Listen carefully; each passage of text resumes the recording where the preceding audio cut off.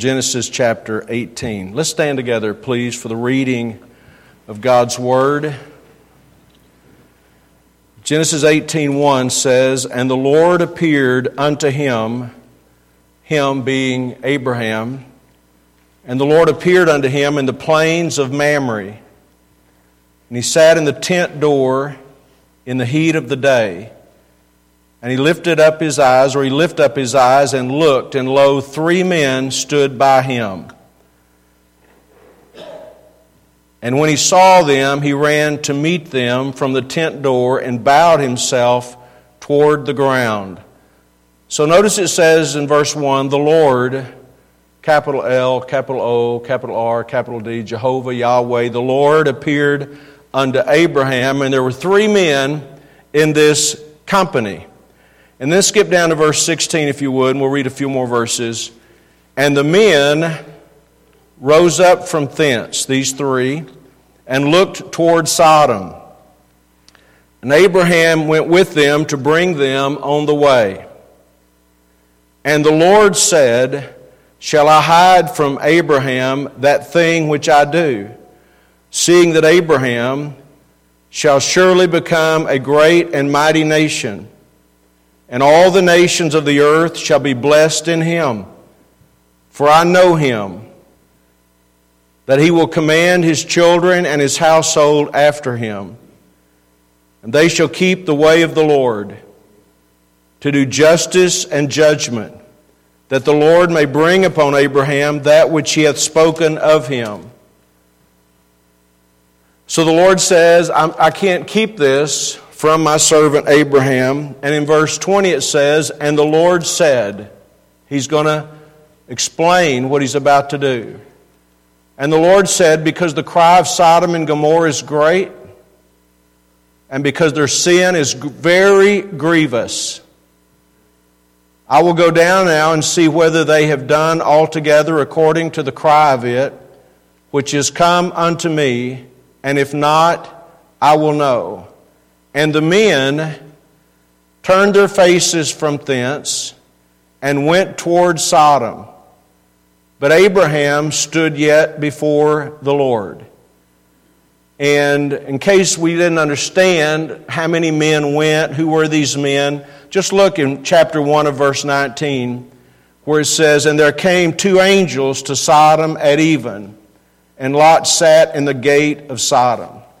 So after the Lord tells Abraham what he's about to do, the 2 angels, appearing as men, those 2 angels made their way to Sodom and had their conversation with Lot. But one of those stood yet before the Lord, with Abraham, verse 22, but Abraham stood yet before the Lord. So we're going to look at this passage tonight as it relates to our own lives and as it relates to Sodom and Gomorrah and Lot and Abraham. And shall we pray? Father, we thank you tonight again for your wisdom.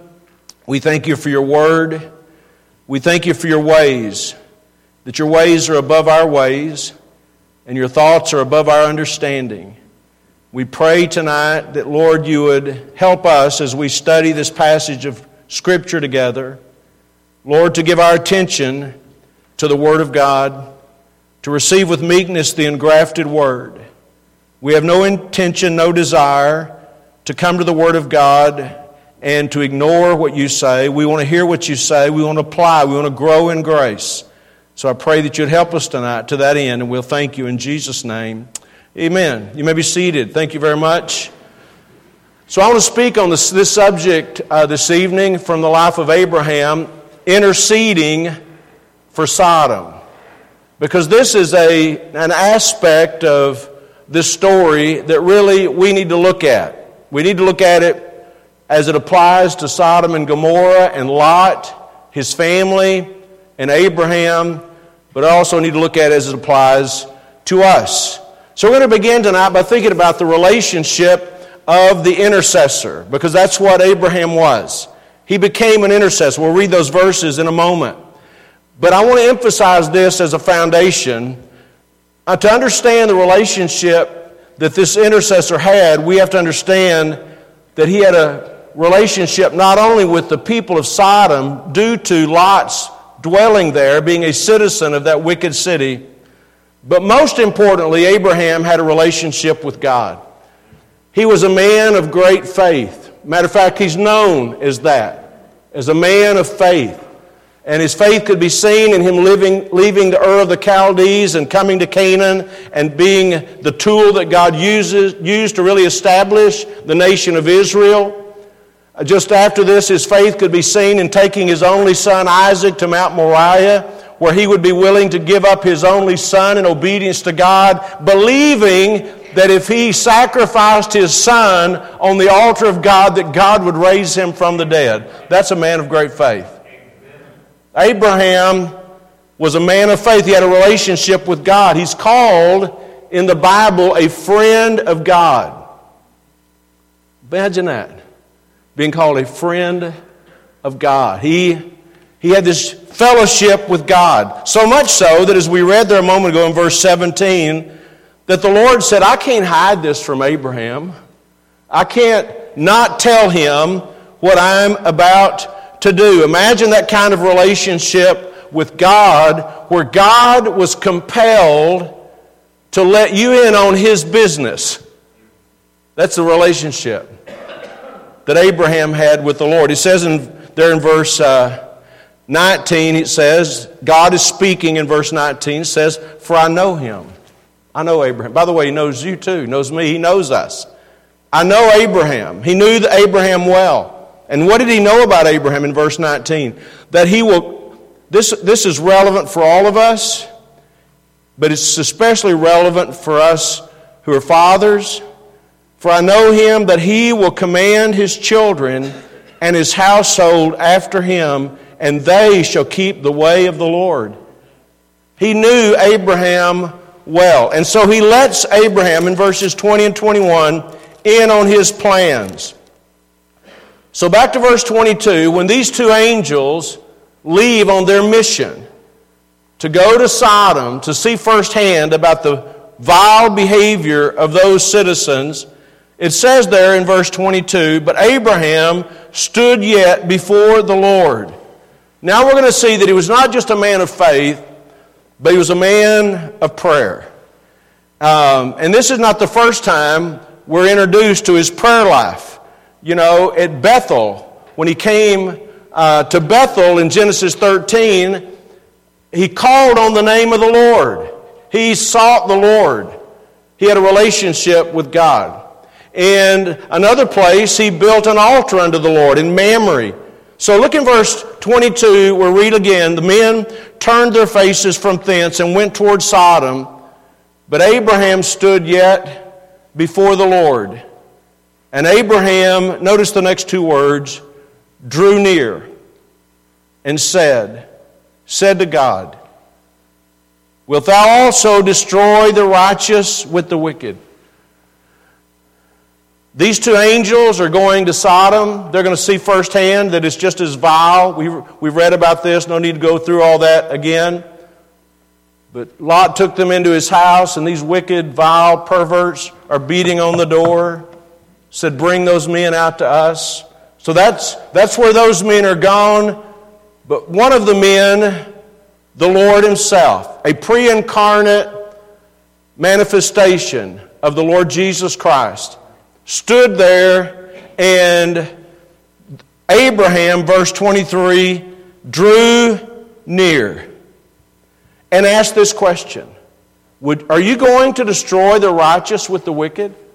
And we'll get into more of his, more details about his intercession in just a moment.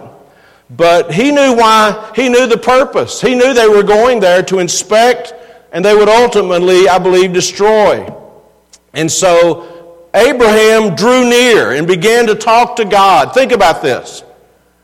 Knowing that God was going to judge Sodom and Gomorrah. Sometimes in our life, we would probably just say, let them have it. Right? They deserve it. Let them have it with both barrels. But Abraham drew near to the Lord and began to talk to God as though he were his friend. And using the character of God as a part of his leverage with God. Are you going to destroy the righteous with the wicked? And I want to just hit the pause button for a moment and just say what a privilege it is for a man, for any man or any woman, to draw near to God. I can well remember the time in my life when I would never have thought about drawing near to God. Number one, if I'd have thought it through, I'd know I couldn't come near to God. But number two, I didn't really want to be near to God. I wanted my own will. I wanted my own plans. I didn't really want God in my life. But to think that we could draw near to God, and may I say to you tonight, none of us, not one of us, starting with me and all the way out into the foyer, not one of us deserve to be allowed in the presence of God. Then what allows us to come? Only one thing makes it possible for us to draw near to God, and that's the sacrifice of Jesus Christ. Paul wrote to the church at Ephesus and he said this, "Ye who sometimes were far off were made nigh by the blood of Christ." Nigh being near. The blood of Christ allows us to be close. It's the atonement of Jesus that allows us to come to God. It's not our self-righteousness. It's not our religion. It's not our track record. It's not our service. It's one thing. It's the blood of Jesus Christ. So we can draw near to God. Young person, you can draw near to God. No matter how old you are, if you're saved, you can draw near to God and have a relationship with God not because of who your parents are, not because of what church you go to, but because of the substitutionary death, the atonement of Jesus Christ, we can come near to God. The blood of Christ has been applied to our life. So when I come to God, He's not looking at me and my self-righteousness. He's looking at the position that I hold as His child, born again by the grace of God and made clean and pure by the blood of Jesus Christ. Aren't you glad we can come near to God? And it is a privilege, but as in the case of Abraham, it's also a responsibility. It's a blessing to fellowship with God. And it's necessary, if we're going to be men and women of prayer, that we come close to God. And that's really what this lesson is about. That's what Abraham was for us. He was an example of an intercessor. A life of prayer is built upon our relationship with God. Right? Our access to God. We can come boldly, the writer of Hebrews says. We can come boldly, not like we're arrogant or prideful, but because we can have confidence. We can come confidently before God in prayer because the blood of Jesus Christ washes us and cleanses us. So Abraham had this relationship with God, and his intercessory life was based on his relationship with God. We're talking about the relationship of the intercessor. But second of all, he had a relationship with those he prayed for. He was concerned for Lot and his family. Lot was his nephew. He was related to him. His family lived in that wicked place. He was concerned for the city, but he was also concerned for his family. He was motivated to pray. He was motivated to intercede because of his concern for Lot and their family. And so an intercessory's relationship, first of all, we have to have a relationship with God, but second of all, he had a relationship with those he prayed for. And may I just say to you tonight, the more we're concerned with a people, the more we're apt to pray for them. One of the secondary results, the occupational hazards of not caring about people is we're not apt to pray for those people. We pray for our family because we love them. They're dear to us. We see them making unwise decisions. We don't just criticize them for it. We're not pleased with it, but we pray for them. We plead for them. We ask God to work in their lives. Same with our brothers and sisters in Christ. We pray for one another. We don't pray from an aspect of being judgmental or critical. We pray from an angle of being concerned about them. It's not been difficult for my wife and I to pray often over the last couple of months for Brother Hastings, his wife, their children, their church. We know them. We've been in their church. I was just with him in a meeting not too long ago, in a Baptist history meeting where we traveled together. And we can hear names, but those names often don't register with us. They don't resonate with us. But the point is, when you're concerned, you're more apt to pray for people. The relationship, intercession is based upon relationships, based on our relationship with God. That we have a relationship where we're close to God, we can draw near to God, we can seek God. The closer we are to God, the more apt we're going to be to talk to God. If I were to do this tonight, I wouldn't do this, but if I were to just take a microphone around tonight and ask everyone, when was the last time you had a genuine, sincere time of fellowship and prayer and communion with God? What would you say? If you was being honest, what would you say? And you know why some people never talk to God, basically? It's because they don't have a relationship with God. They don't have a real relationship. They know who God is. They know He's in heaven. They know He made the earth. They know He has a son. His son's name is Jesus, and Jesus came to this earth and He died. But they don't have a relationship with that God where He's their Father. Jesus said, when you pray, say this, Our Father which art in heaven. We have a relationship with God. It's built on our relationship with God, but it's also built upon our relationship with others. The more we care for people, the more we're apt to pray for them. So let's move from the relationship of the intercessor to a second point, and that is the role of the intercessor. What does the intercessor do? An intercessor is a go-between, a mediator, one who pleads on the behalf of another. When Moses had been up on the mountain receiving the commandments of God, and Aaron and the people were down below, and Moses was gone for 40 days. While they were gone, Aaron and the people came up with this plan to make gods. They created this golden calf. Everybody chipped in their jewelry. They made these calves, and God said to Moses, Moses, this is not a serious thing. I mean, I'm not taking it serious. You don't take it serious. Is that what God said? This is what God said. God said, back off, Moses. I'm going to destroy the whole bunch. And what I'm going to do is I'm going to wipe out every one of them. And I'm going to start over with you.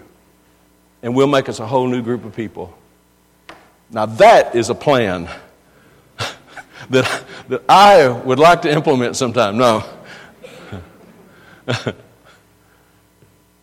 you know what Moses said? God, we can't let this happen. What will people say? What will the heathen say? That you brought us out but you couldn't bring us in?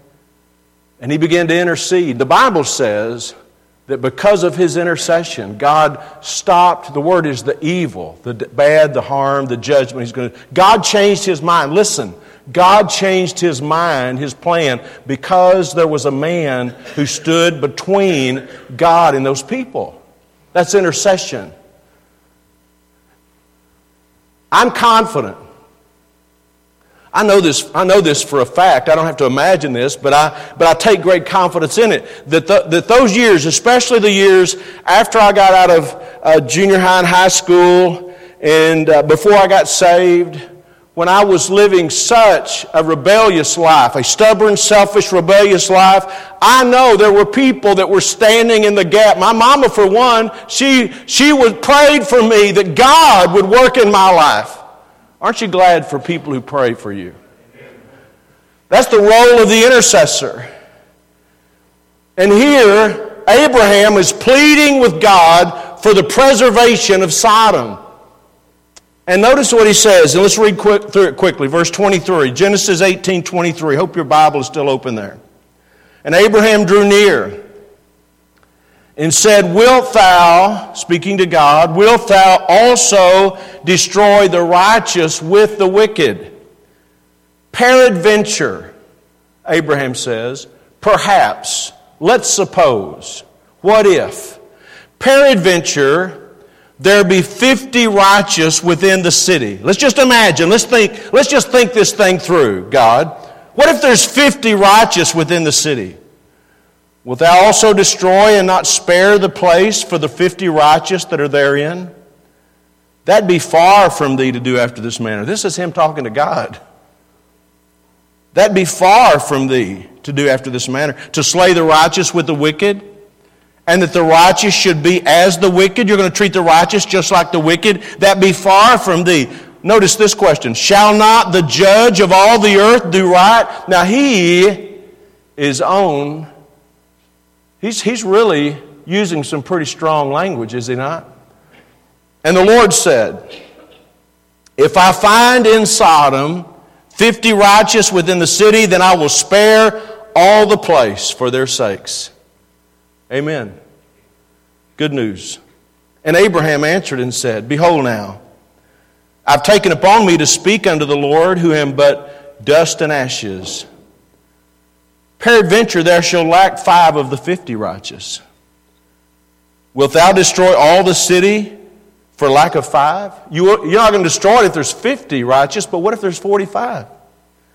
And he said, if I find there 40 and 5, I will not destroy it. And he spake unto him yet again and said, peradventure there shall be 40 found there. And the Lord said, he said, I will not do it for 40's sake.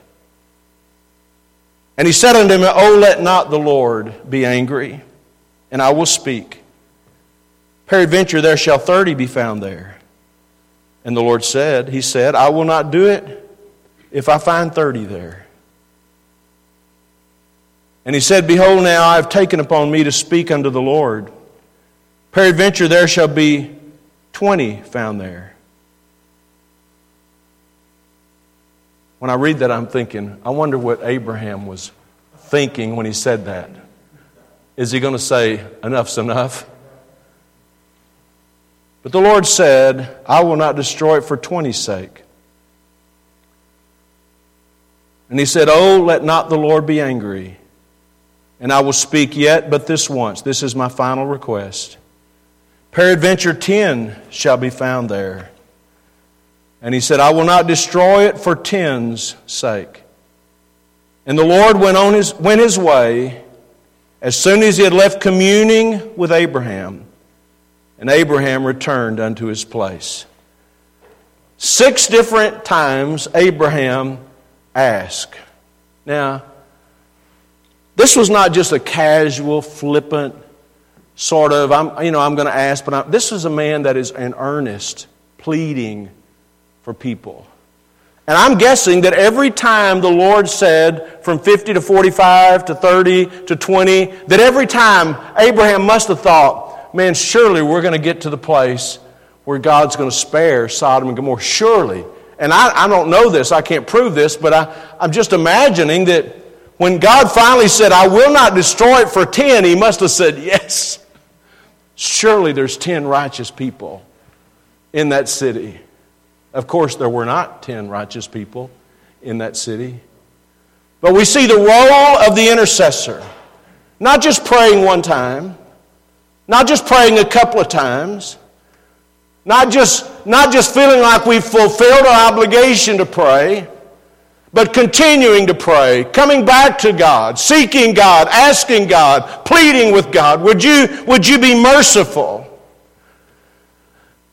Of course, the greatest intercessor of all is Jesus. John chapter 17 is that great prayer where Jesus pled with the Father. I pray for these. And I don't just pray, talking about us, I don't just pray for them. But I pray for those who will believe on you through their name, through their testimony, through their witness. I don't know about you, but that does something to me to know Jesus has prayed for me. That's what Jesus said to Simon Peter when he says, Satan hath desired that he may sift you as wheat. But he says, nevertheless, I've prayed for thee that thy faith fail not. I've prayed for you that your faith will not fail. I think he prays for all of us. Matter of fact, Hebrews 7 says, He ever liveth. He ever liveth. He's seated at the right hand of the Father. Jesus is today seated at the right hand of the Father, and He ever liveth to make intercession for us. To know that He's praying for us. He's the great intercessor. You know, all of us who are saved, I'm talking about truly born again, it would be our desire to be more like Jesus. To love like Jesus loves. Nobody ever loved like Jesus loves. To forgive like Jesus forgives. He's the greatest of all forgivers. But I'll tell you, I don't know that we'll ever be any more like Jesus than when we're praying. Because Jesus lived a life of prayer.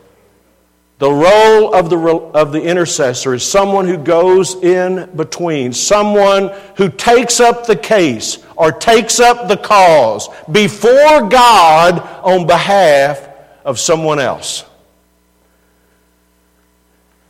That's Abraham. That's what he was doing. The last thing I want to talk about for a few minutes tonight is not just the relationship and the role of the intercessor, but the need for intercessors. The need for intercessors. You know, you've heard this. I'm sure you've thought this. You may have thought this tonight. I can't prove this, but you can't disprove it. But I wonder if the only reason God has not more severely judged America might be because of the righteous people in this country. What if in God's mind there was such a thing as a righteous quota that stayed back the judgment of God? You can mark it down. God's going to judge this country. He's going to judge the whole world. Whatever you think, it doesn't matter to me. I know what God says. A judgment is coming upon this world unlike any judgment of the past. More severe than destroying the world with water. More severe than raining fire and brimstone upon the cities of Sodom and Gomorrah. The Bible says that. Jesus said that. It's coming. You know, I look at this passage. I'd like to ask you to do something, and I'm going to wrap this up. I see three human entities in this passage. Number one, I see the citizens of Sodom. These people are just lost, controlled, dominated by their carnal flesh. No limitations to their vileness, their wickedness, their immorality, no desire for spiritual things, rejecting God's standards of morality. Those are the citizens of Sodom. Then second, I see Lot. A man who professed faith. The Bible called him a just man, a righteous man, but he is so closely related to the world. He has no discernment. He has no spiritual leadership. Unlike Abraham, who God knew he would lead his family in the right way, Lot did just the opposite. His compromise led to the destruction of his family. That's Lot. Letting their family be contaminated by the world, lacking the courage to stand up for God's holy standards. Lot was not what we're supposed to be, strangers and pilgrims in the world. He was just the opposite. He was a friend of the world. So you have The citizens of Sodom, that's one group. And then you have Lot. So much like the world, you can't tell him apart. And then you have Abraham. A man of genuine faith. A man of prayer. Pleading with God for the lost people in his world. Pleading for his family. Standing in the gap. Now I ask you this question tonight. Which one of those three describes you? The citizens of Sodom who have no moral restraint, no check on their depravity. Lot, who professes to know the Lord, but loves the world as much as he loves God. And then Abraham, a sold out, separated, godly man of faith. Which of those three represent you tonight? We need more people like Abraham. We need intercessors. Paul said this numerous times. It was like a prayer request. He said, pray for me. If the Apostle Paul needed intercessors, don't you think we need intercessors? Pray for me.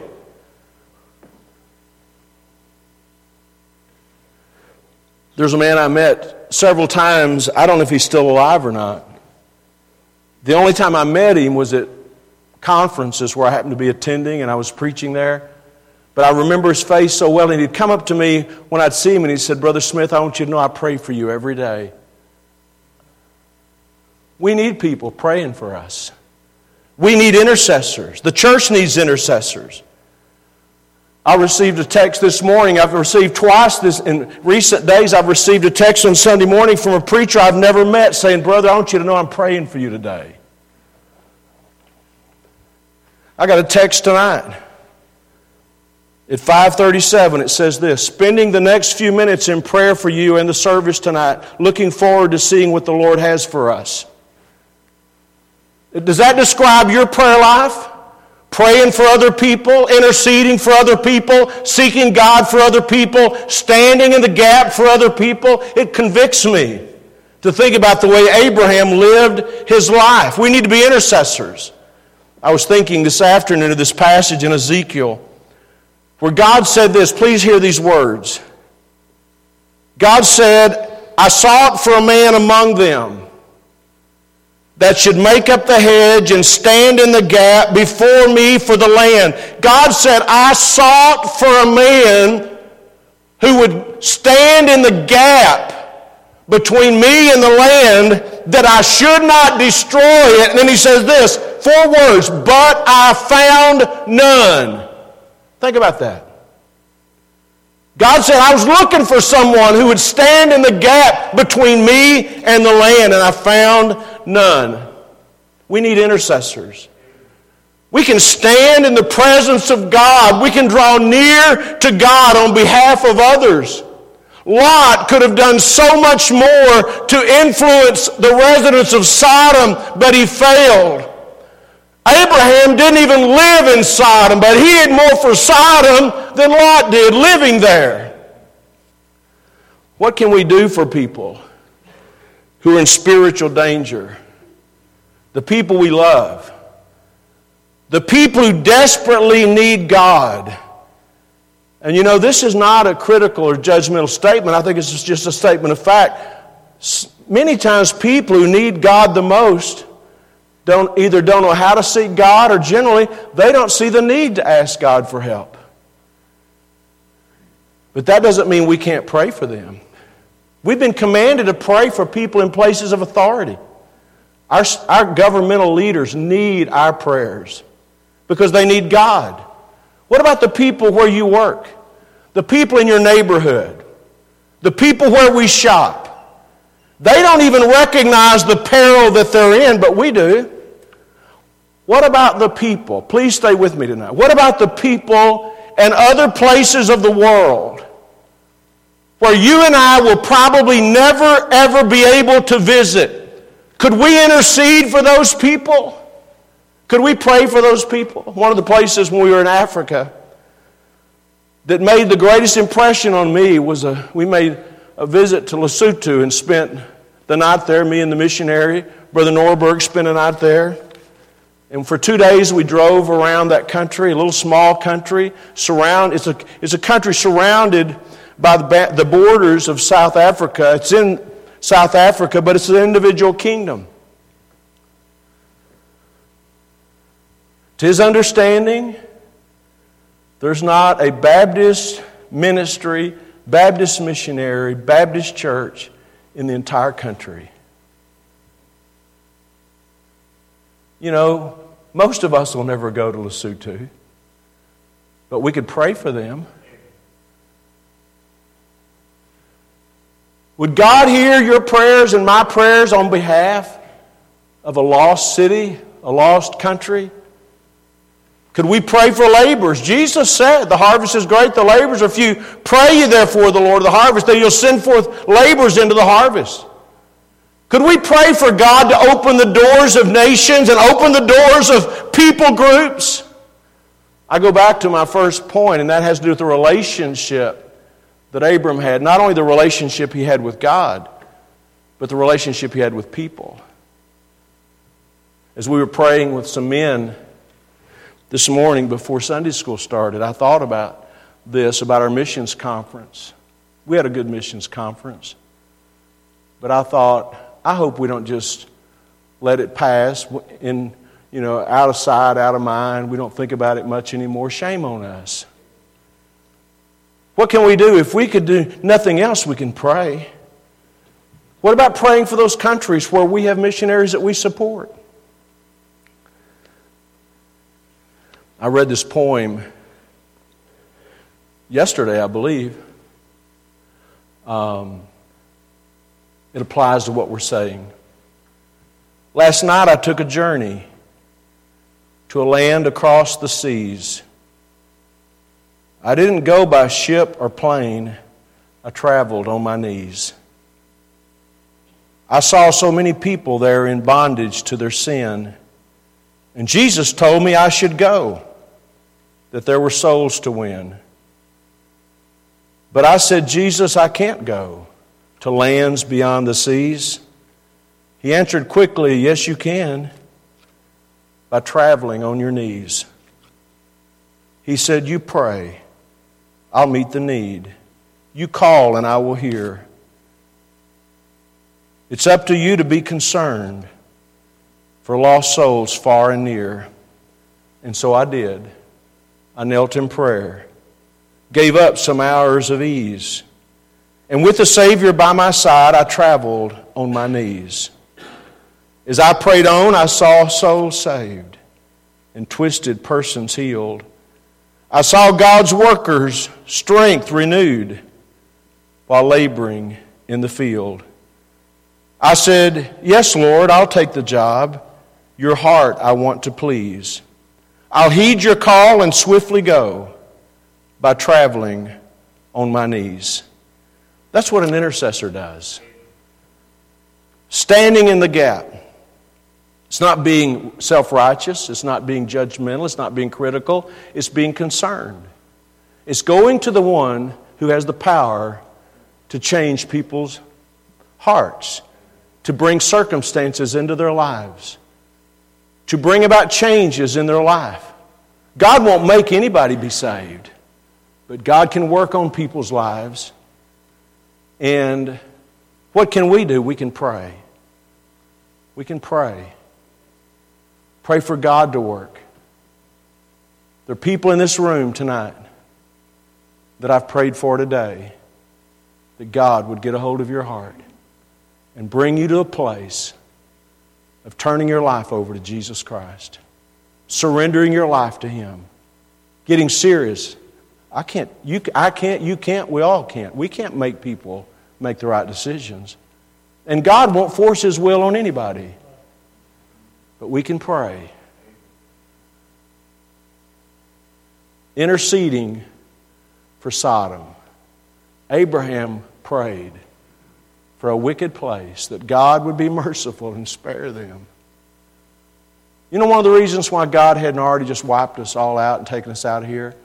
Because He's long-suffering, Peter said, not willing that any should perish, but that all would come to repentance. Let's not give up praying for people. Amen? And if you're here tonight and you're not saved, people are praying for you to be saved. And if you're here tonight and you're saved, and you're not taking your spiritual life seriously, I want to promise you, people in this room are praying for you.